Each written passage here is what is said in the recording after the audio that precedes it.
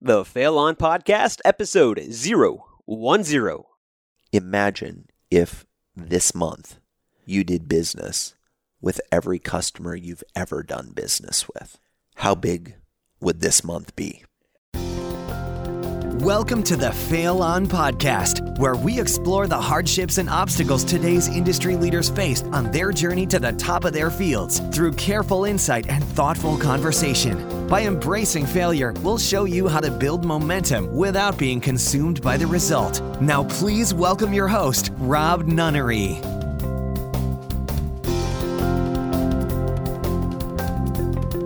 Hey there, and welcome to the show that believes you are destined for more and that failing your way to an inspired life is the only way to get there.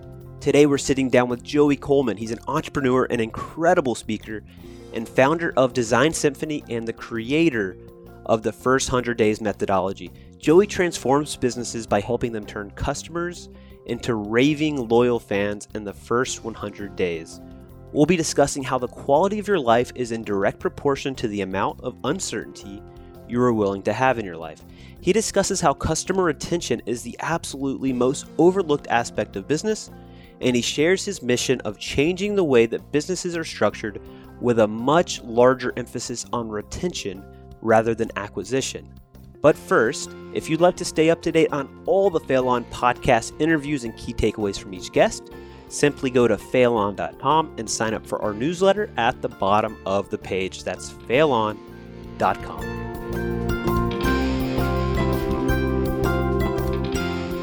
Hey there, and welcome to the Fail On Podcast. I feel very fortunate for the opportunity to chat with today's guest, Joey Coleman. Joey is the founder of Design Symphony, a customer experience branding firm that helps organizations create breathtaking interactions for their customers. In short, Joey helps companies keep their customers, and he does it through a methodology called the First 100 Days, which we'll dig into in just a bit. But Joey, thanks for joining us today, and welcome to the Fail On Podcast. Oh, it is my pleasure, Rob. I really appreciate you having me on the show. It's my pleasure. So just for a little context, we're sitting in Joey's suite at the Grand Hyatt in San Diego because Joey's in town for a keynote at Social Media Marketing World, correct? Yes. A fantastic event put on by Michael Stelzner and Phil Mershon, and just wrapped that up late last night with the final party that I think ended around 2 a.m. And it was a great event, about 4,000 people from 55 countries, I think, when it was all said and done or something like that. I mean, it was insane. It was crazy how big it's gotten. Incredible, yeah. Great group of people, very welcoming, especially for the newbie who is the keynote and yet has 67 followers on Twitter, or at least at the time of the keynote. They were very kind. One of the guys said, "You were trending." And I was like, wow, I feel like I've arrived. So it was very nice. They were very gracious to let a complete novice into their ranks. Yeah, that's funny. I was going to mention that because we were talking about that before we got on the line is you typically, with your social media, you're pretty protective, and you really only have people that you're connected with, that you have actually met in person, that you've had a conversation with, that you know. Correct. Yeah, that's been my philosophy with Facebook and LinkedIn from day one. I only accepted friend requests of people that I had actually met in person. And where that was really great with LinkedIn, especially in the beginning, is lots of times people would go on LinkedIn and they'd say, "Oh, I want to get connected to Bob. Do you know Bob?" And as I noticed as the years went on, people would actually say in their message to me about getting an introduction, "Do you know him, or is it somebody that you just accepted the request?" I'm like, no, of course I know them. Like, why would I accept the request from somebody that I didn't know?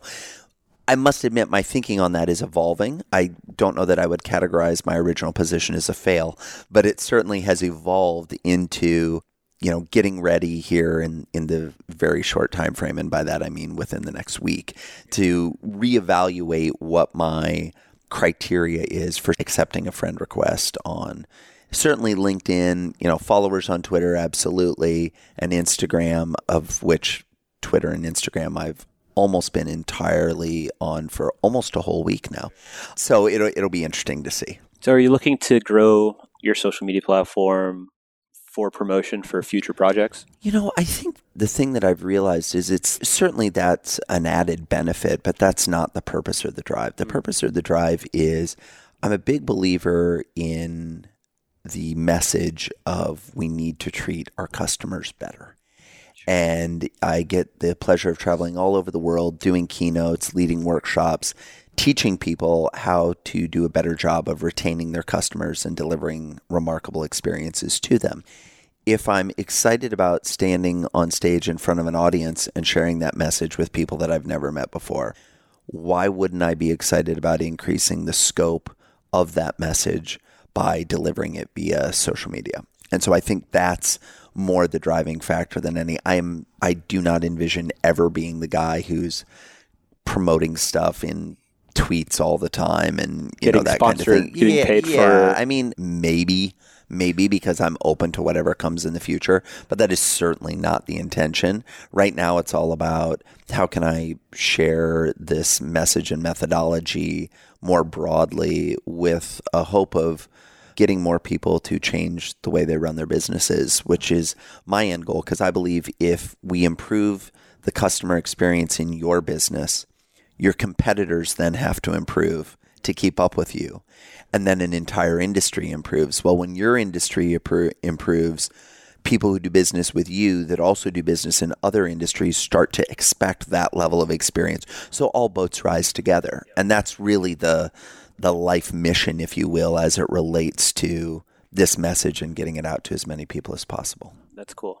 So I definitely want to dig into the first 100 days methodology. Sure. But just to give the audience a little bit more context about you and your background, you have a really crazy, diverse background. Eclectic, one might say. One might say. Yes. But, all the way from working with the CIA, the Secret Service, to being an attorney, to working in corporate America, to teaching college classes, the list goes on. It's been a crazy ride. So tell us about that evolution. How did it start and what brought you along? Sure. If it makes sense, I'll give you a little bit of a chronology and then we can dive into any aspect that seems interesting. So growing up, I grew up in a family of politicians and lawyers and had this idea that I wanted to study government and international relations. So that was my major in undergrad. After undergrad, I went immediately to law school, which my father was a criminal defense lawyer. I always knew I wanted to go law school. Didn't know I always wanted to practice law, but felt there were some real benefits to the education and that way of thinking. Went straight to law school in Washington, D.C. While I was there, ended up working with the Secret Service, the White House, and the CIA. Incredible experiences. Got to work on some really fun and fascinating issues as a young man in my early 20s, being exposed and in front of things that people would go a whole lifetime and never experience. So it was absolutely incredible. After that, I graduated from law school and immediately went to work for basically a for-profit think tank consulting business where I worked in their sales and marketing division, convincing Fortune 500 senior execs to join our membership. After that, went back to Iowa, where I grew up, practiced law with my dad for about 5 years, doing criminal defense, courtroom litigation work. Hometown where I grew up, a little town in northwestern Iowa called Fort Dodge. But we traveled from there, our practice. We had clients all over the country and would kind of go where folks found themselves in predicaments with law enforcement. We'll say that. And then after that, moved to Massachusetts, spent a semester up there teaching, doing executive education courses. While I was there, got a job offer to come work at a promotional products company. That moved me back to DC, worked there very briefly before leaving that business and going on to start my own marketing and branding business, where I focused predominantly on logo creation and websites and things like that. In doing that, I realized that businesses can differentiate on price, and that's a race to the bottom. They try to differentiate on quality, and thanks to the total quality movement in the 80s, everybody expects high quality. They try to differentiate on their online presence, but now we live in a world where everybody expects 24/7, 365 access. So what else could you differentiate on? And I realized the last great differentiator is the experience that your customers have. It is difficult, if not impossible, for your competitors to mimic. It creates a deep emotional connection, which I think in an increasingly digital world, that is something that human beings are craving more today than any point in human history. And it's really fun to work on the experience side because it's about how can I make this customer feel something that is unexpected, that touches them deeply, and if I really do my job right, is so unique, is so remarkable that they want to tell all their friends about it, whether that be in person or on social media or whatever methods of communication they might use. So it just kind of evolved. And throughout this entire process, people often ask me, well, Joey, this is such a disparate career. How does one go from, working in the White House to defending alleged criminals,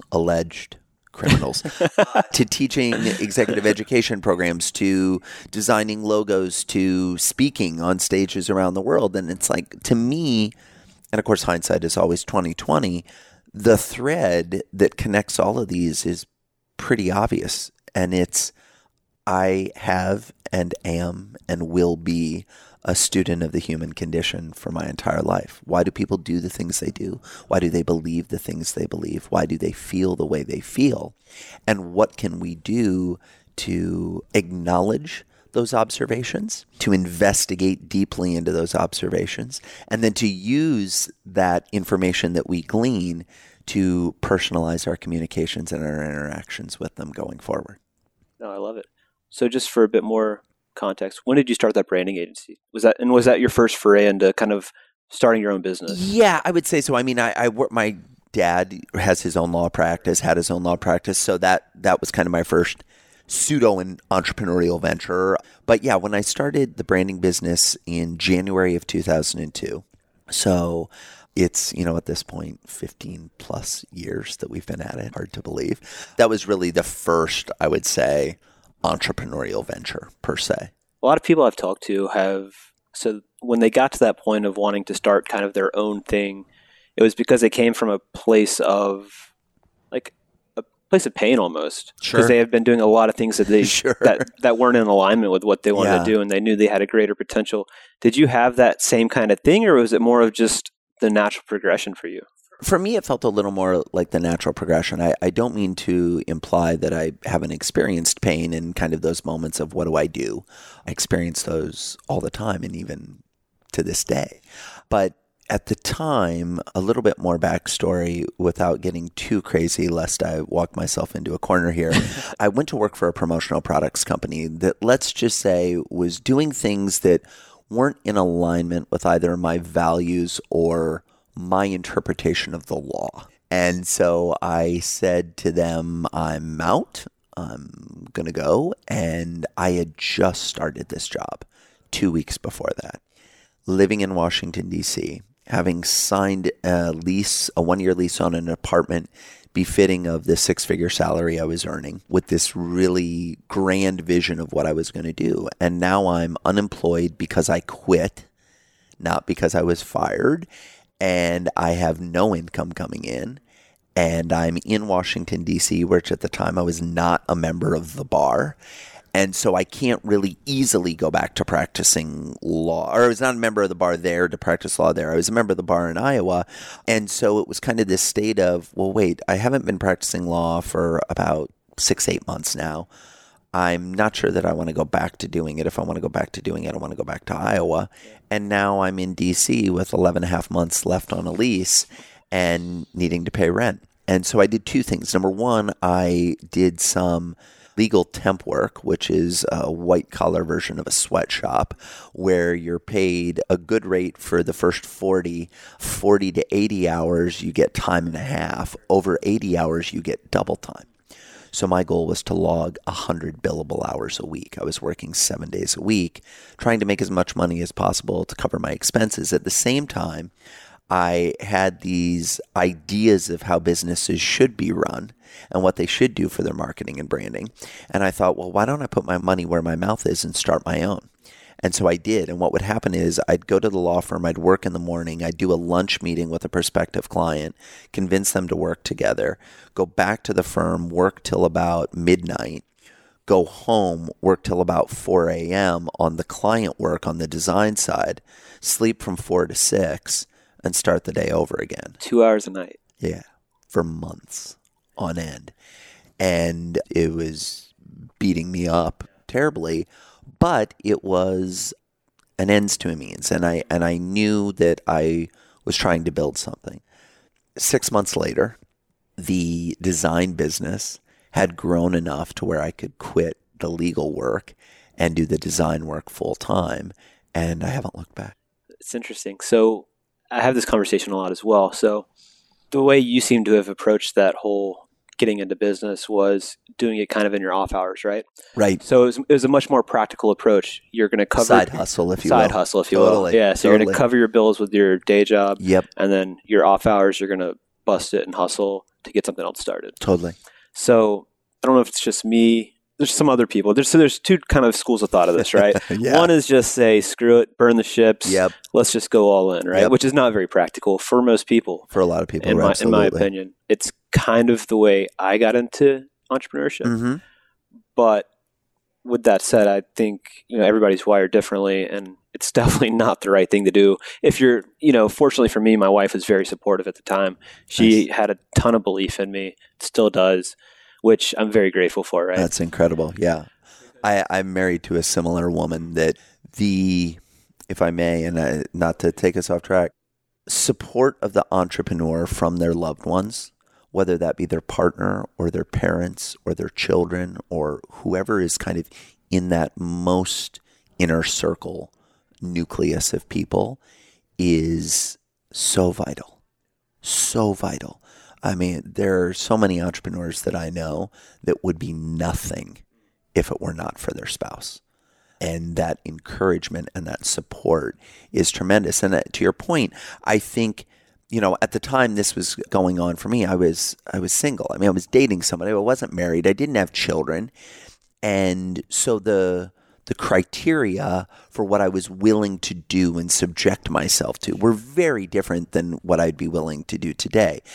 Sometimes I think your passion is so burning and your motivation is so great that, burn the ships, go all in, go crazy is the way to do it. Other times, slow and steady wins the race, building it on the side. And I personally don't think there's a right or a wrong. What I will say, though, and a little bit because I know I end up thinking of it almost as like hustle porn that is in the business world today, there has to be an ebb and flow. The body is not designed, and this is something I've come to in recent years, the body is not designed to function on 2 hours of sleep a night for weeks and months on end. It's just not. And when you're in your 20s, you can rock that and make that happen, maybe even into your 30s. Now that I'm, fast approaching my mid-40s, it's destructive. And it's just not good. And I think more entrepreneurs need to be addressing that and saying, sleep is good. Eating healthy is good. It is not a sign of weakness. I mean, I used to say all the time, I'll sleep when I'm dead. When I first started my business, and even later years, I mean, it's probably as recently as 4 years ago, I worked in a co-working space in DC that was founded by my wife. And there were a couple of other entrepreneurs that were night owls like me. And we used to joke at the end of the night, who's going to get the gold medal? And that was the person who left last. And it just fed on each other. I mean, I tracked the number of all-nighters I pulled in a year. And at my peak, it was 38. That's crazy. It's not sustainable. You think it's sustainable, but it's not. And going back to that conversation of spouses, it took my now wife, then girlfriend/fiance, to say, you think that you're the same person after an all-nighter, but you're not. And I couldn't see it. When we're in it, we can't see it. I think it's very difficult to see it. And that's why I think that supportive loved ones and that inner circle and the close people, whether it's a roommate or whoever is good at calling you on your shit, I think it's really important for entrepreneurs to have someone like that in their life. So what would you say to somebody, a listener that's sitting at home and is like, they have a job, 9 to 5, to support their family, but it's definitely not what they want to do. And maybe they have a loved one that's not so supportive because they know that they need to take care of the family. Sure. What kind of advice would you give to that person? I think you have to be really honest and have the conversation with your spouse. Married couples, I think, often, hopefully, figure this out, that there are times where you need to sit down with your partner and say, look, we have to have a conversation. And it's a conversation that neither of us is excited to have.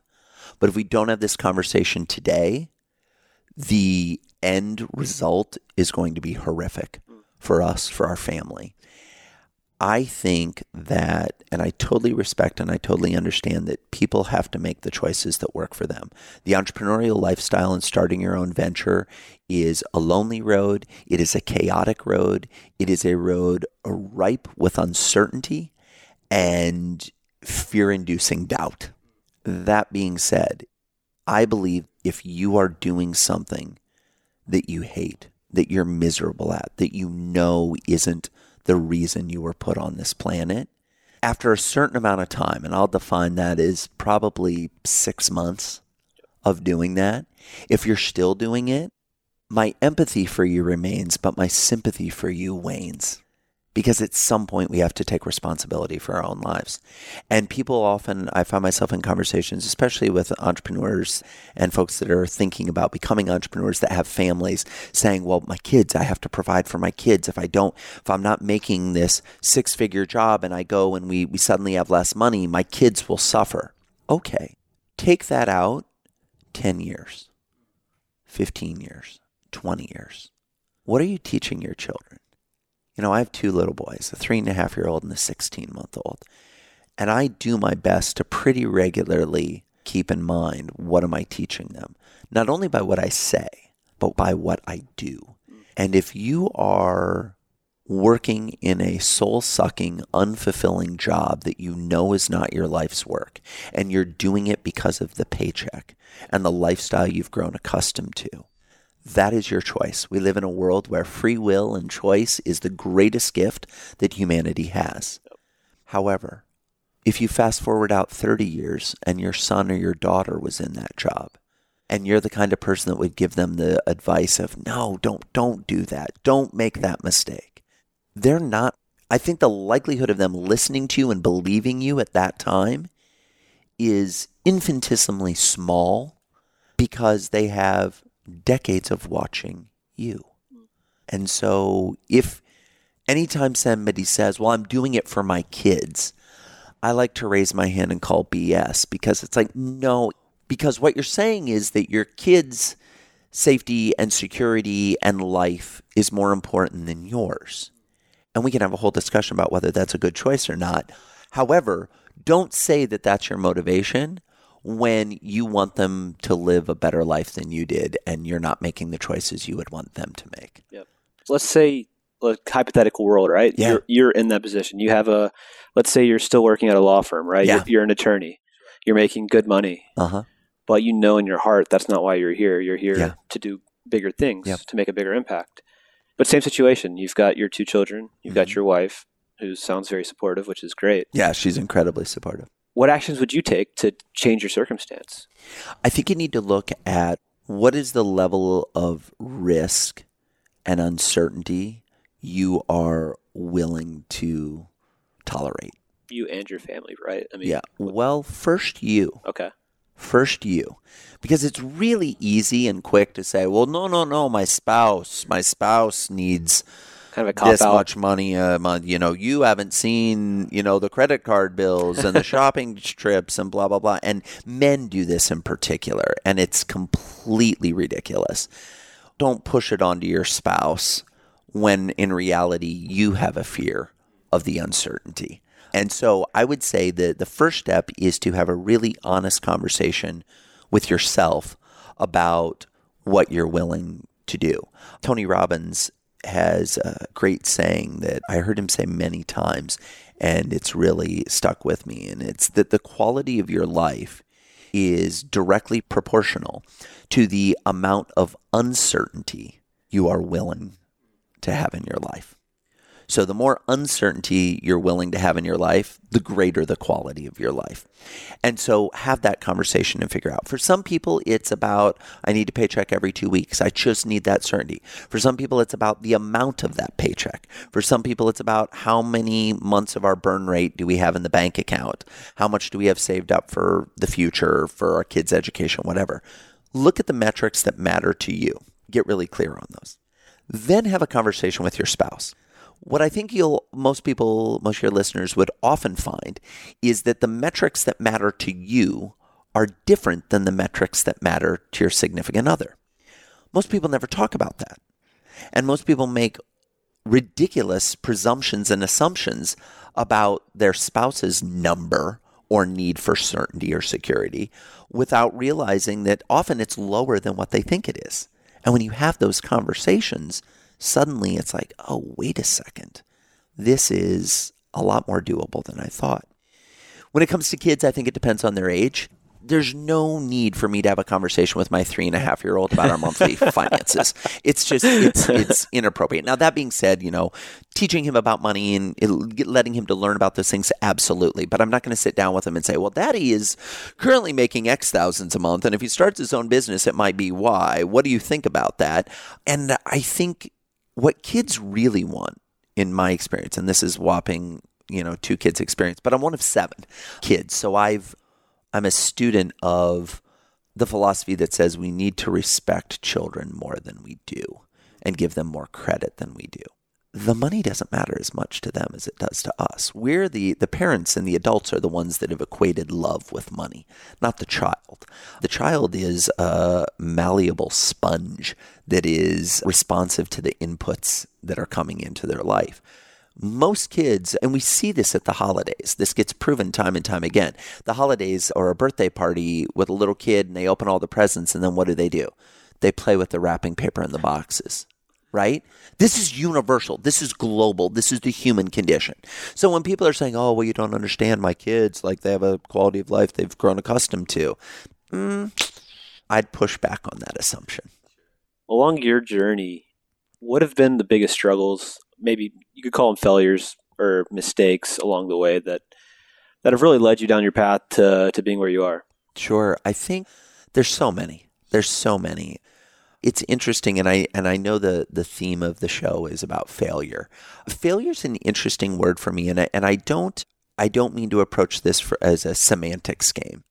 One of the things I was thinking about in advance of our conversation is how would I define failure? And I would define failure is when you do everything in your power to achieve an outcome and it doesn't happen. And you, from a state of despondence, give up. The distinction there for me is that it's okay to give up and quit. That's something, somebody asked recently, what's a belief that you used to have that you don't have anymore? I grew up in a family, as I mentioned, with 7 kids, and one of the Coleman family rules, if you will, was never quit. And I totally understand why my parents and my father in particular instilled that philosophy. As I've grown up, I've come to challenge that philosophy a little. I do think there are times when quitting is the right choice. I don't think you should quit without being very conscious of the decision you're making, without trying to double down, without recognizing am I quitting because this isn't happening as quickly as I want or to the degree I want or with the level of effort that I want, or am I quitting because I've done a rational and emotional analysis of the situation and said, this is not serving my best interest anymore. Can you give some actual examples of when you think it would be appropriate to say that, to say, okay, I've analyzed the situation. This isn't working. Maybe we should explore something else. Yeah, well, let's talk about a context that I think comes up for a lot of parents. And I think it's in many ways where for many of us this is conditioned. You decide to play on a sports team in junior high or high school, and you get into it a little bit and you don't like it as much as you did. And I want to quit. And often parents are like, no, you can't quit. To me, that's fine for that season. Doesn't mean you need to play football next year. Right? Because I think one of the things we need to look at as human beings is when we give our word or give our commitment, what is the length for the commitment? I'm in a mastermind group, and one of the things we talk about early on is what is the commitment to the group? And I said, I'll be real clear. My initial commitment is 1 year. I will stay in the group without leaving, guaranteed for 1 year. We meet once a quarter. At the end of that year, I will reevaluate. Now, sitting here today, my gut instinct is I will re-up. I don't want you to think I'm one and done. Like I have no plans to exit. But let's be very clear on what the commitment is. I think that comes up with jobs a lot. People take a job and they're like, oh, God, this isn't what I thought it would be, but I can't quit. I gave my word that I would take this job. Well, you gave your word that you would take the job, But the company or the employer you're working for gave their word that the job would be X, and now it's Y. So you're keeping your word with someone who doesn't keep their word. I don't think you just walk in and peace out, I'm out of here, I quit today, that's it. But I think then having a conversation with your employer and saying, hey, look, by the way, this is what we talked about and this is what's happening. There's a delta between the two. Let's talk about that. It ties actually to a thing that I think is a major problem with businesses today, which is setting and managing expectations. I think a lot of people go into things without really fully thinking them through, and it's a completely different dynamic when you go in and you say, okay, my commitment is to do X, and then you stick with that and you don't quit. But you build in milestones where you can stop and evaluate the decisions and choices you've made, and then decide to move forward or not, depending on your evaluation. Got it. That's good. So just kind of along the lines of impact in your life, if you had to, just to transition a little bit. Sure. If you had to name a single person, could be maybe a couple of people, that have had the most profound impact on your life, who would they be and what did you learn from them? Oh my gosh, there's so many. I don't know that I've met a human being that hasn't had an impact on my life.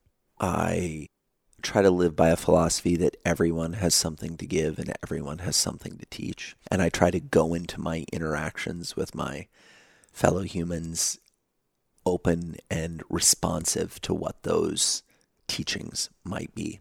When you ask the question, a couple that come to mind immediately, my wife, Barrett, incredible human being, has been an entrepreneur longer than I have, is unconditionally loving, unconditionally supportive, is the most generous, caring, selfless human being I have ever met.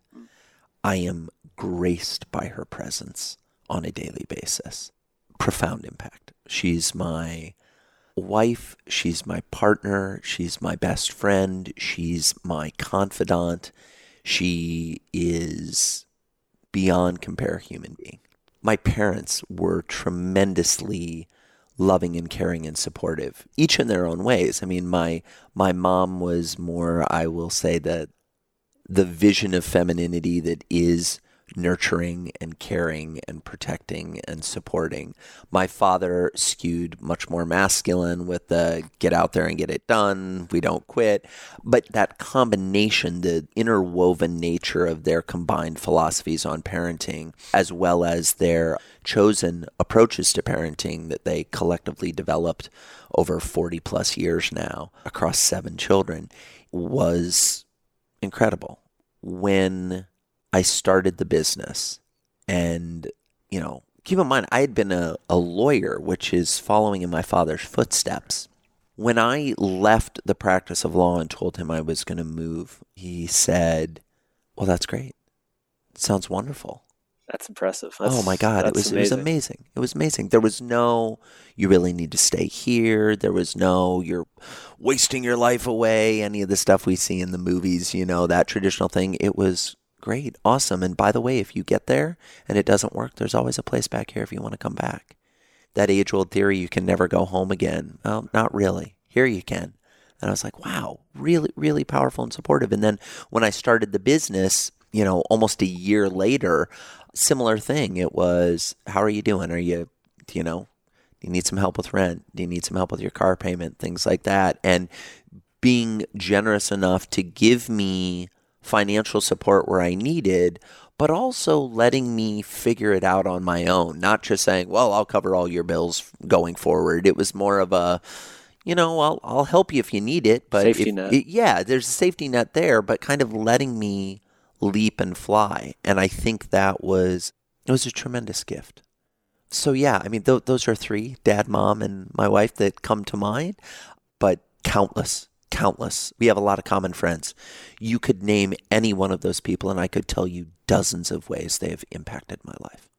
From many of the people I've talked to, you seem to have a really, I don't know what the right word is, but kind of heartfelt, deep connection with other human beings. Is that something that you've had to cultivate over the years, or is that something that you feel like was instilled from a young age through your parents? Or how have you developed that? Yeah, wow. It's a really interesting question. It is my belief that it's been there all along. with each passing day, I listen to it and trust it more. There's certainly been periods of times in my life where I didn't listen to it and I didn't honor it. And the more I do, the more I experience magical moments of deep, energetic human connection that I feel blessed to be a part of, that I personally believe are available to all of us if we're willing to, for lack of a better way of putting it, crack our hearts open and let the world in. That's powerful. So I know we're hopping around a little bit, but I did want to get back to your mission today while you're on this earth and the methodology of the first 100 days. Sure. I would love to hear how basically that was created, how you came up with it, what it means to you, and what you hope to do with it for the world. Sure. You know what's interesting? I believe that this time around, this life, part of my mission, part of my job is to be a teacher. And at this particular moment, the thing that I am trying to teach is businesses to remember why they started the business in the first place. In most situations, I think, people start businesses to solve a problem and to care for a certain set of people, to provide them with a product or a service to make their lives easier, more convenient, faster, more luxurious, whatever it may be. Is that what you see from most business owners? Because on the other flip side of that, maybe this is the cynic in me, is that I see a lot of people starting businesses for almost the opposite reasons, which is obviously not good, right? Sure. But for more of their own self-interest, more of solving their own problems in terms of having a better lifestyle or more money or Sure. I think that absolutely happens. But a business doesn't get off the ground and running if it's self-serving. Totally. That may be a genesis for having the intestinal fortitude to actually pull the trigger and start. But very quickly, the marketplace will see through that, sometimes faster than others. Sometimes it gets into it a while and you're like, seriously, how is this still going? But, I think pretty quickly the marketplace sees through that. But I do think many people, when they start and you get that first customer, man, you love them and you cherish them and you're thankful for them. And it's the first check and you're excited. And then you get another one and another one and another one and another one and another one. And eventually you reach a point where they've become a number and it's become a task and a duty with a little d, not a duty with a capital D mission. And I think that's when businesses start to fall apart. And that's, you asked the question about the first 100 days. That's the research I've done and the study and the exploring I've done over the last decade, and have come to realize that the typical business spends all this time, energy, and effort acquiring new clients. In the chase, what can we do to get them, fill the funnel, acquire, get them to convert and become clients? And then they stop paying attention. The customer becomes a number. The project gets handed off to someone who wasn't involved in any of the sales conversations. The amount of time, energy, and effort spent decreases dramatically. And as a result, those customers feel abandoned. In the typical business, regardless of industry, regardless of where you're located in the world, regardless of whether you're a product or service, regardless of how long you've been in business, the typical business loses somewhere between 20 and 70% of their customers in the first 100 days of the relationship. Those numbers are staggering. No one is talking about this in the marketplace. Companies are hemorrhaging and no one discusses it. But all you hear about nowadays, especially, at some of these conferences like Traffic and Conversion, Social Media Marketing World, it's all about customer acquisition, right? Totally. That's Totally. It's lead gen. It's absolutely marketing funnels. It's how do we acquire more customers? And there's such little conversation around customer retention and actually making it an amazing experience for the customer. So absolutely, I think it's a very valiant project. I appreciate that. What's interesting, you go on Amazon and you search sales books and marketing books, and if you combine those two numbers, there's over 1 million titles. If you search customer retention, customer success, customer experience, post-sale behaviors, you combine all of those words, It's about 30,000. That's unreal. So that alone should be an indicator of the huge disparity that exists in the marketplace, at least as it relates to Amazon, which I look to Amazon as kind of, where is the education base? What's out there? Now shift and go into the typical business. And you have the typical business take their budget, their annual budget, and say, I want to list out all the line items by category. Well, usually number one is salaries for their employees. Number two is often fixed costs like the office space and the equipment. And number three is marketing and sales. Retention usually doesn't even make the list. It's such a negligible number, it doesn't even make the list. Or if it does, it is 10, 20, 30 lines down on the budget, if that. Why do you think this is? Because outside of it being, one, the right thing to do is creating an amazing experience for the customer. Two, it's purely the economics, right? It's like you've already acquired that customer. Why would you not nurture that customer? That's where the money's being made, is on that existing customer. Totally. I think a couple of reasons. I think it's not as sexy, or there's a belief, let me rephrase that. There is a belief that it is not as sexy. Most people think that dating is more exciting, more interesting, more enthralling than marriage. That's the analogy. So the courting, the acquiring, the filling the funnel, that's all the dating, that's the chase, that's the exciting piece. When you get on the other side of them saying yes and entering into a committed relationship, the same tricks that you did before don't work as well. Right. And there's an expectation that the relationship then goes to a deeper level, which requires more empathy, more connection, more honesty.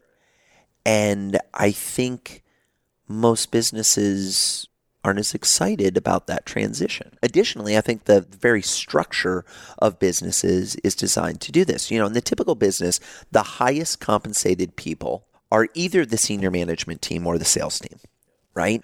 Great. It's about 1 out of every 1,000 companies I meet that the sales team is incentivized on retention. That's crazy, isn't it? So stop and think about that. We vote with our dollars, and the dollars of the company are voting for the sales team. Now, let's go to the customer account management or the call center or the retention teams. In the typical business, they are the lowest paid employees. They do not have direct access to the senior management team. They're often hourly.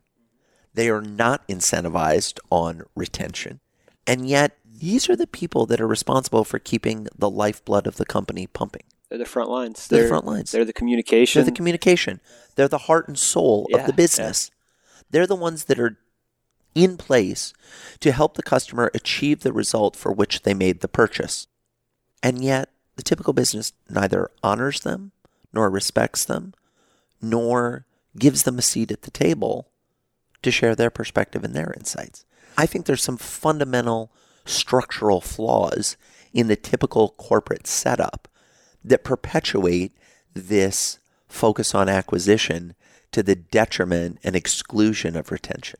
How would you change that model in terms of just kind of corporate business structure? Sure. I think there's a couple ways. Number one, we need to change the structure. Salespeople need to be incentivized on retention. We need to reduce, and sorry, salespeople that might be listening, we need to reduce the initial payout or commission that they get for landing the client and put a big piece on if the client's still there 6 months later. What if they're not the ones servicing the client after acquisition? Doesn't matter. Okay.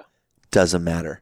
Because here's the deal. They should be setting the expectation properly that the client is able to know in advance how they're going to be treated. And if the account management team truly is not doing their job, which is a glorious scapegoat for most salespeople who have never done the account management job. Right. It's really easy to point to the other side and say they don't know what the hell they're doing when you've never done it. Number one, I would look at the structures of compensation. Number two, I would look at the hierarchical structures within the organization and give the retention and customer experience people a seat at the table, at the executive table. I would have them involved with the conversation. I would stop siloing marketing from sales, from customer experience. I put them all under the same roof in the same room seated in threes. So a salesperson doesn't sit next to another salesperson. A salesperson sits next to a marketer and an experience manager, right? And that becomes physically the interactions that they're having in the space. Third, I would come in and I would make the customer experience the primary philosophy of the business. It requires, I think, a philosophical shift as to why we are in business, what our priorities are, and how do we make sure that everyone in the company knows those. A typical company thinks nothing of sending a salesperson to a sales training, but they push back like crazy about sending a call center rep to an experience training. Is there any wonder we have issues? Right? Right. So I think it needs to be a message that comes from the top and from the bottom. You need to hire the right people, and you need to make damn well sure that the senior management is all on the same page. And if somebody is not on the same page, that the customer experience is the primary priority of the organization, you need to kick them to the curb. You need to give them a chance to try to learn and get up to speed. But I see so many companies that are fully aware of the cancer that is growing inside their business that refuse to get treatment or have an operation to get rid of it. It blows my mind. Lastly, and I realize this is a long answer, but if we're looking to really change it, I think all these things need to happen. Lastly, it is impossible, I believe, for your employees to deliver a truly remarkable experience if they have never had a truly remarkable experience. CEOs often fly first class. They get car service.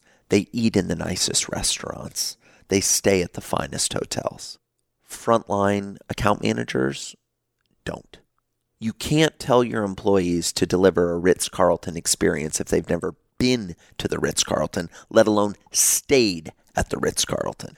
So I think what senior management needs to do is find out ways to create remarkable experiences for the employees, to give them context for the remarkable experience you're asking them to deliver to your customers. That's a good point. You can't really deliver magic if you've never experienced magic. Totally. Yeah. Totally. And to be really clear for folks that are listening, because I can imagine some of the objections now. Well, Joey, that's fine and dandy, but that's expensive. And like, how would I ever do that? And what would that be like? I've known a couple of CEOs over the years who, they go to these conferences and it's crazy. It's kind of like Hollywood. You show up for the Oscars and you get a bag full of goodies and you get the newest iPhone, and that celebrity already had 4 of the newest iPhones. I've seen some really creative CEOs do this where they gather the gifts that they're given and that they receive, and then they have a party at the office where they put all those gifts in the boardroom. And they let the most junior level employees come in and they reward them for a job well done, hitting that month's numbers or doing whatever they're doing. And they say, guess what? We have a room full of gifts. Go in and pick one. Costs nothing extra. Costs nothing extra. That senior executive wasn't going to do anything other than give that away anyway. And now you're plowing it back into the employees. Additionally, the typical business, the HR department will tell you that it is a magnitude more expensive to hire more employees than to keep our existing employees. It's the same model that applies to customers. Pull some of that money that you would be keeping and plow it into retention efforts. Treat your employees. Something as simple as, you know what, we're going to set it up so that you had to work late tonight. We're going to let you Uber home instead of take a cab home or Lyft home, and give them that experience. The employees are flying to a conference.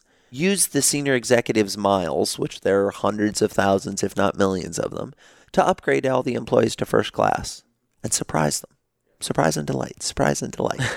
So anyway. No, that's awesome. For maybe a listener that's thinking about getting into business, or they have a really small business with a team of less than 10 or even less than 5, or maybe they're a solo entrepreneur, how can they implement your methodology into their business? What's interesting, I think most businesses have less than 10 employees. If we actually look at the statistics, and it's tough because if you read business magazines, you watch the news, people are like, oh, this small business with 280 employees. And I'm like, no, that is not a small business. A small business is when your team can be fed by a pizza. That's a small business. When you move to 2 pizzas, then you're still a small business, but you're growing. If we're talking about you need to build a Domino's in your office, okay, you're not a small business anymore. Stop it. I understand that's how the government defines small business in many ways, but come on, enough already. A couple things. I think number one is making the mental shift that experience matters and focusing on that. I think number two is getting a clear assessment of what the current experience is. So mapping out the customer journey from the moment they become a customer through their 100-day anniversary. What are all the things that are happening? You know, I talk in my keynotes about the 8 phases that a customer goes through.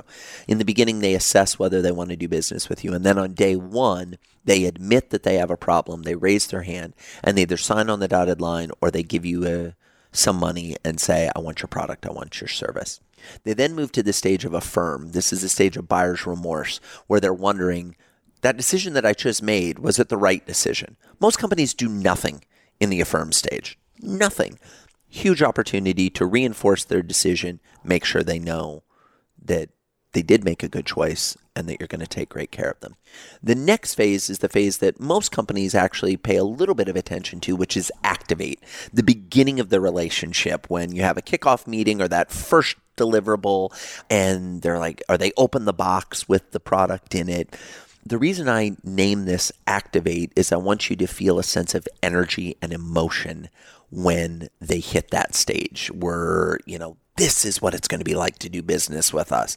This is the shock and awe moment. After that, we move into the stage where most businesses lose their customers, which is the acclimate stage. You have to hold their hand. You have to help them navigate your business practice. A lot of people will push back and say, well, Joey, we explained that in the proposal and in the contract and they signed it. They didn't read it. Right. Just like you don't read that stuff that you sign. You know, you go and you rent a car at the airport and they put that little screen up. You don't read all the things that are there. You just sign it and click accept. Yep. You know? So for all these people that are like, oh, my customers, if only they would read what I give them. Well, how about you start doing that in your life? Get really good at it, and then I'll come back to a conversation about whether we should judge your customers for not doing it. So acclimating is all about holding their hand, guiding them through the process. Then we come to the phase of accomplish. Accomplish is when they achieve the result for which they purchased your product or service. It is amazing how few companies pay attention to this. Why did they agree to work with you? Oh, they agreed to work with you to, let's say, a web development company because they wanted a new website. You don't get to say that they've achieved their goal until the site launches. So every day that the site launches delayed or lasts longer or does a partial half-assed launch and isn't fully ready, you don't get to claim that you've hit accomplishment, right? After that, we move to the 2 phases that are in many ways the holy grail. Adopt, when the customer basically says, I'm all in with you, I'm not going anywhere else, I will be a loyal customer for life. And then advocate, when they start referring like crazy. Too many businesses try to jump to advocate way, way, way too early. We've all been on those websites where you sign up for a product or service and then they take you to the squeeze page that says, if you liked our new product, surely you have 2 or 3 friends. Provide us their names and emails. And it's like, no, absolutely not. I haven't achieved the result. I haven't even gotten a taste of what it's like to work with you guys. And you want me to refer you? Get out of town. Not going to happen. So I think it's important to step people through the phases and recognize that while everyone has the potential to go through all 8 phases, unless you are consciously designing your onboarding system, they're not going to. And if you want to get to the point where you have more referrals than you can handle, well, then you got to treat them well all the way along through the process, not just hope that the stars will align and magically they will introduce you to their Rolodex of friends. Right. Not going to happen. So I know you mentioned earlier that, was it 20 to 70% fall off in the first 100 days? Yeah. What should that number be at? Oh, that's interesting. You know, should's a powerful word. The best companies get that number to a single-digit percentage. Getting it to 0 is extremely difficult. It can be done, but it can't usually be done quickly. It requires a pretty big investment. I have a guy who saw one of my keynotes on YouTube. He's going to be featured in the book I'm writing. And was inspired by this first 100 days message and implemented it with his business. He did that, I think at the time we're recording this, it was about 10 months ago. Prior to that, they were losing about 5 of their newly acquired customers per month. Gotcha. Is this like a recurring model? Yeah, it's a recurring retention model, and they were losing about 5. It's a larger engagement model, so they're higher dollar ticket items, if you will, but they were losing about 5 a month. Since they implemented this about 10 months ago, they haven't lost a single customer. That's crazy. Now, carry that out to the impact on the bottom line. In the typical business, a 5% increase in customer retention results in a 25 to 100% increase in profits. They've taken their customer retention to 100%. So I fully expect that their annual profits will be well over 100% greater this year. Those are game changers. Game changers. Yeah. So you can start to see results pretty quickly. Like I said, adopt the philosophy, map them through, and you're off to the races. I wouldn't worry again about getting to 0% defection or 100% retention, but getting it under the double digit. You know, the thing people often ask me, they're like, Joey, these numbers are scary. I say, you know what's more scary? The typical business owner has no idea what their number is. It's true. That's the terrifying piece of this conversation, right? True. They have no idea. They've never thought about this. And don't get bogged down in the, well, what's your defection rate in the first 100 days? Look at it monthly. Look at it annually. You know, whatever metrics you have in your business, evaluate it. And I think you'll be surprised, shocked, and saddened at how significant it is. I often say to kind of hammer home the importance of focusing on this. Imagine if this month you did business with every customer you've ever done business with. How big would this month be? It'd be huge. In most businesses, it's 3 times, 5 times, 10 times the size of their business if they were still doing business with everyone. That's what's available. And even putting a little bit of thought will drastically increase your retention, it's tremendous. right? It's tremendous. I mean, the bar for customer experience on the planet is lying on the ground. It's lying on the ground. You just, like, you don't even have to jump over it. You barely have to step over it. You can kind of shuffle over it compared to your competitors and compared to what people are experienced to. So the ability to surprise and delight customers is quite easy. And we live in a world where figuring out ways to do that is even easier. Frankly, you know, we mentioned I was at Social Media Marketing World doing the keynote this week. You know, we live in a world where a significant percentage of customers are sharing intimate personal details and preferences about themselves online in an open public forum. Let's say you have a meeting with a customer.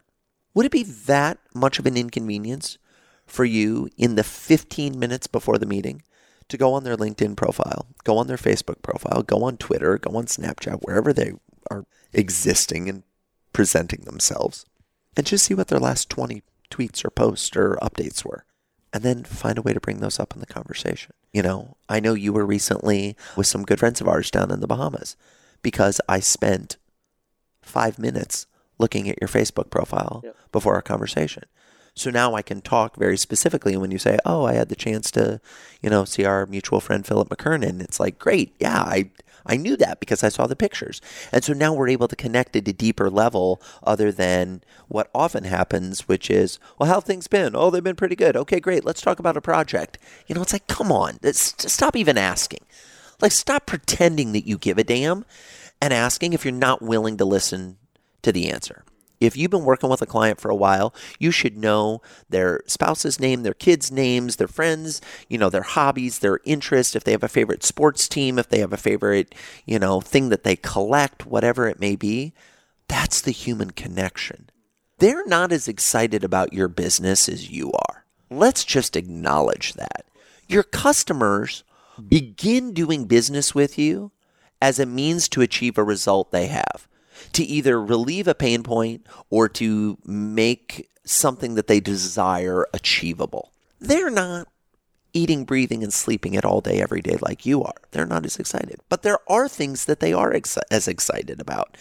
find those, make the conversation about those. It's just caring, right? Just giving a damn. Totally. Yeah, 100%. I mean, this isn't, as they say, this isn't rocket surgery. This isn't, surprising, novel, unique, earth-shattering, revolutionary philosophy. Don't downplay what you're doing here. It's not. No, and it's really important for me that message get out, because I want people to realize you have this in you. You are hardwired as a human being to care about your fellow human beings. You just have shut that down for so long in so many ways that when you get into business, you think, oh, well, that's not appropriate. It drives me crazy when people, business isn't personal. Bullshit. Everything is personal. Everything is personal. Everything's an opportunity for personal connection. Everything's an opportunity to have a meaningful moment with a fellow human being. And if you're not taking advantage of that, here's the deal. You don't have to, but man, you're missing out. There's so much incredible life experience and interaction and connection that is available to you if you're willing to just open up and make a little of it happen. And like we said, just by caring, it could be the biggest differentiator in your entire market, right? 100%. And 100%. So for somebody listening that doesn't necessarily have a business, but they're hearing all of this, they're like, this makes a ton of sense, right? Right. How can they apply that to even thinking about what kind of business to start or how to implement? I mean, because it could be a differentiator, right? That could 100%. They just come at it with this approach, they could be on a trajectory right away. Absolutely. So the first thing I would do is I would start practicing it in your day-to-day life immediately, even before you start the business. So a lot of people who are thinking about starting a business are currently working another job. Well, create incredible experiences in the day job that you have. By the way, eventually, your boss will notice that. You'll probably end up getting promotions and more responsibility and raises and things like that, even in your day job. And you'll build this muscle. You'll build this ability. Then when you start your business, you hit the ground running from day one. You've already seen how this works. You've gotten a chance to test some things out, because often, not always, but often people start a business in the general industry that they've been working in. Not always, but often. And so practice your ideas on somebody else's time. Don't worry. Some people are like, well, I don't want to give away all my good ideas. You don't have a limit on good ideas. We were talking about our mutual friend, James Altucher, earlier. Your belief that you only have a limited number of good ideas is 100% your belief. It is not the reality. And so try new things, try experimenting. Another thing I would highly encourage people to do, and I try to do this whenever I get the opportunity, and regrettably, it's not very often. If you're out in the marketplace, you're out doing things, and you experience remarkable service or a remarkable experience, thank the person profusely. Call over their boss. The number of times I've been in a situation where a waiter or a waitress or a sales clerk has done something and I've said, fantastic, is your manager here? And they immediately go white. They're like, why? Yes, because usually people just ask that question to complain. I say, would you mind bringing her or him over? And they go and they get him and they come back. And invariably they try to then leave because they know it's going to be, and I'm like, no, please, if you'll honor me, please stay. And then I turn and I look the manager straight in the eye and I say, this must be the most fantastic employee you have. The experience I just had was off the charts. I do this for a living. This is incredible. Susie, Bill, whatever the name is, did this. I'm very specific in the praise. Kudos to you for having a member of your team have these skills. And I just wanted to thank you for the wonderful job that he or she did. And then I turn the focus back to the person and I'm like, this was incredible. And I heap some praise on them. And then I go, why are we so stingy with our compliments? Why are we so stingy with thanking people for the service they provide to us and the care they give us? They felt that the care and the service they were giving was even acknowledged or recognized. Do we think they'd give more? Right. Yeah. You know how it's so rare that they hear these things? Oh. That it's something that sticks with them forever. That could be just a confidence booster within themselves that catapults them to do great things. You could change their life. 100%. You could change their life with a single conversation that is less than a minute in duration. I fly a ton, so I'm on airplanes about 2.5 weeks out of the month. And gate agents, God love them, they are just some of the most poorly treated by their customers people. You know, nobody ever complains to the pilot that the flight is late. Right. The people complain to the gate agent. I've been in multiple situations, way too many to count, where a flight has been canceled and there's a long line of people, where I finally get to the front of the line to the harried gate agent who has just been abused for minutes or hours or days when you have a whole airline shutdown or something like that. And I'll always start the conversation with, can I just begin by saying I observed you while I was coming up in the line? You're doing an incredible job. I know that this must be miserable right now. And you have a smile on your face. You're doing your best to process people quickly. And as somebody who flies your airline a lot, I really appreciate that. Rob, the number of times that agent has said, oh, thank you so much. What was your name? Oh, Mr. Coleman. Yeah, we've got you rebooked in the next available flight. And as it turns out, there was a seat in first class that I hope you'll enjoy. And obviously that's not the motivation. It's just, no, that's not my motivation. It's just a byproduct. It's just a byproduct. Yeah. And to me, the reason I share that story is because this is how rare we give thanks in the marketplace. And when we do it, people are blown away. Blown away. It's the little things. It's the little things. I mean, we're here at a suite in the Grand Hyatt Hotel in San Diego. And I was speaking at the event and I checked in. And as part of my speaking, they're kind enough to arrange my room. I check in downstairs and the gal checking me in says, I'm actually going to give you 2 sets of room keys. And I was like, oh yeah, 2 keys. That's exactly what I want. She's like, sorry, Mr. Coleman, 2 sets of room keys. And I was like, oh, okay. Is there like one that you use to access the floor and then one for your room? And she said, no, your room has multiple doors. So we're doing this recording in a suite that, no kidding, has 6 doors. 6. This was extremely gracious of my host from Social Media Marketing World. It was not expected.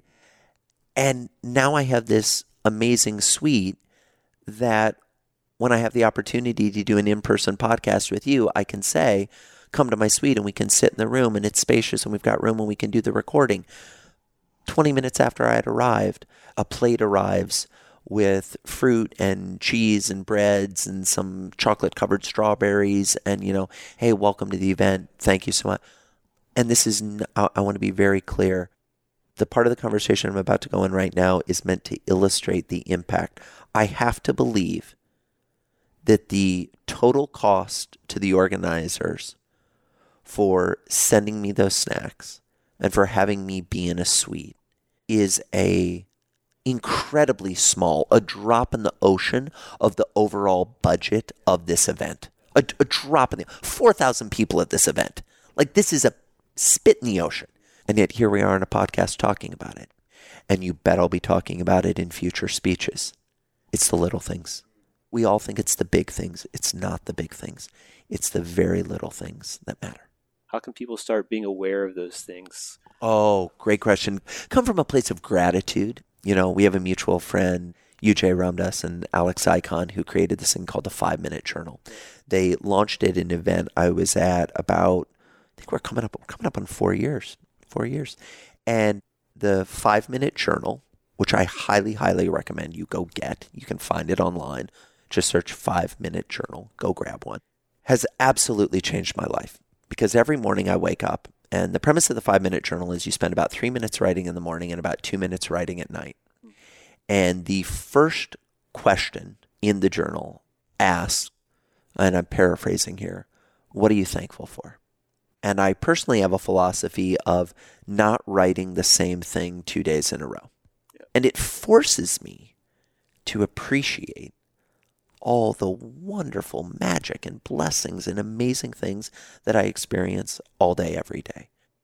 If you cultivate an attitude of gratitude, not only does your life become better, but I believe that the universe says, oh, you're appreciating the things I'm putting in front of you?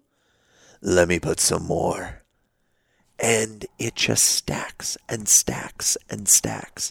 And I think that's the secret. I mean, you just become more aware of these things. There are things to be thankful for and appreciative of, and amazing moments that you're having, thousands, if not hundreds of thousands of them every single day. But we're on autopilot. It's funny because I do the exact same with the 5-minute journal. Nice. And also the same practice of not putting the same thing, which forces you to really start, no matter how big or small, right? Even the tiniest of things. Like, I'll come back from the gym in the morning, walking home from the gym, and it'll just be like a misty morning, and I'm just so grateful of that, just for the feeling of being able to do that, just walking. And it's hard to even describe because it's just a moment in my head that you have the mist and it's cooling me off, and it's just those little droplets. It's just taking small things like that and just being immensely grateful for it. It just makes you look at everything differently. Absolutely. Which is powerful. And what I've found, I don't know, I'd be curious if this has been your experience, things faze me less now. When something does go wrong, or there is a failure, or there is something that doesn't work out, I don't get as emotionally charged because, okay, well, it didn't work out. But, I have these other billion things that I'm thankful for and appreciative of and that have worked out. I think this is a challenge most entrepreneurs have. Most entrepreneurs, if you ask them, detail your failures, have a long and lengthy list of all the things that have gone wrong. You ask them to detail their successes, it's a much, much shorter list. They're so hypercritical of each other, entrepreneurs in general, as a segment of the species. And we're horrible, general rule here, sweeping stereotype, as entrepreneurs at celebrating our victories. We're horrible. Really good at beating each other, beating ourselves up. We will beat ourselves up. We will do postmortems. I mean, half the time, the fact that in business today, we call the meeting after the project ends a postmortem should be indicative enough of what's going on. My mom has this wonderful saying, if we knew the power of our words, we would not speak. We need to celebrate more. We need to give thanks more. Your listeners, the fact that you are listening to this podcast in 2017 tells me you are blessed. You have access to technology. You have access to, hopefully, learning. Hopefully that's what we've been able to provide a little bit here today, or perspective or observations. That alone puts you light years ahead of where your fellow human beings were just 50 years ago. And this is only getting better. This is only accelerating more. And so I think the thing that will allow the human species to evolve to the next level is appreciation, is gratitude, is thanks. Are there things that don't work well in our country and on our planet? Absolutely. I am not living in a rose-colored world where I'm like, well, everything's great for me, so it must be great for everyone else. No. I get it. But here's what I also know. Everyone has their challenges, and everyone has their moments of glory. It's just whether you're willing to recognize both. Most of us are more than happy to recognize the challenges. And we can detail the challenges, ad nauseum. Can you detail the things that have worked out beautifully? Start making those lists. Changes the game. You referenced Tony Robbins earlier. He also has a saying that you can't be fearful or stressed if you're grateful. Totally. You can't have that same state at the same time. So if you're grateful, it immediately removes the stress. It immediately removes the fear. Absolutely. In that same conversation, he will often say, what if instead of believing that everything was happening to you, you believed that everything was happening for you? Man, you make that shift. Ooh, talk about failure. You're in a failure zone and something's not worked out your way. Instead of saying, oh, this life sucks and it didn't work out. Instead of saying, could it be possible that this is a gift to me? What's the opportunity here? This not working out was meant to teach me a lesson, that maybe I was pursuing the wrong thing, that maybe I was motivated by the wrong reasons, that maybe I lost sight of the important things, or that maybe this is going to steel me in the fires to be ready to handle the challenges that are to come. And again, sometimes people, when I find myself in conversations like this, they will say, oh, well, that's just semantics. That's poogie stuff that, blah, blah, blah. And it's like, no, here's what I know. It has, and it is, and it will continue to work for me. That's all I know. It's talk from experience. It's not theory. It's This absolutely is the voice of experience, not the voice of reason. These are philosophies and approaches and belief systems that I have held true to for many years and continue to double down on and reinforce and recommit to day after day, week after week, month after month, year after year. And the return on that investment has been without parallel. Without parallel. What are you most excited about now, moving forward? Oh, projects, life, so many things. Yeah, personal. lots of great, exciting things. The thing that is probably most pressing on my mind because it's happening in the next week is a few months ago, I felt very fortunate to sign a book deal with Penguin Portfolio to publish my first book. Awesome. Congrats. Thank you. Very, very excited. Great group of people that helped me put together the proposal. Incredible agent who was a referral from a dear friend, and I should say some names here to give them shout outs because they deserve it. Tucker Max and his team at Book in the Box helped me put together the proposal and the book. My good buddy and fellow speaker, Jay Baer, who's an incredible New York Times bestselling author of the books Utility and Hug Your Haters. Great books. Go out and read them. Incredible books that are kind of in this customer experience space, customer service space. Introduced me to his agent, Jim Levine, who did a incredible job of getting me the deal. Sarah Stibbets, my antiambulo, which is a phrase we grab from our buddy Ryan Holiday, which is a title for an individual in ancient Roman times that would move ahead of the patron and clear the path, the remover of obstacles, my very own Krishna, or Ganesh rather, my very own Ganesh, removing obstacles. All these people have just kind of combined to support and encourage me. And of course, my lovely wife Barrett, my good buddy Clay Bear, who's been reading and supporting. And so all of this has come together. It's a long about way of saying that the first draft of the manuscript is due a week from yesterday. So I've got 6 more days. It's come together beautifully. I've been able to tell some incredible stories of friends and clients who've implemented first 100 days philosophies, companies that I don't even know that have done this, companies that were doing it before they even heard of me. So I'm really hoping that the book is a vessel for getting this message out into the world and providing people with a blueprint that is very straightforward and easy to adopt of how to make this type of thinking pervasive in their business and in their life. So that's probably the project I'm most excited about. Like I said, the manuscript is due next Friday. We're going to put that together. We'll do a couple months of edits and then it goes off to publish. And the book actually comes out in February of 2018. So we're a little bit of ways from the book actually coming out yet, but all the lead up work has been fun. Well, we'll have to have you back on when it's actually launching next year. That would be lovely. I'd be honored. So the meat's already done. You've finished writing? By next Friday, I will. Yeah. No, it's good. I would say a good 90% is there. Right now, I'm just adding in more case studies. The premise of the book, we'll talk through the 8 phases that I mentioned earlier in our conversation today.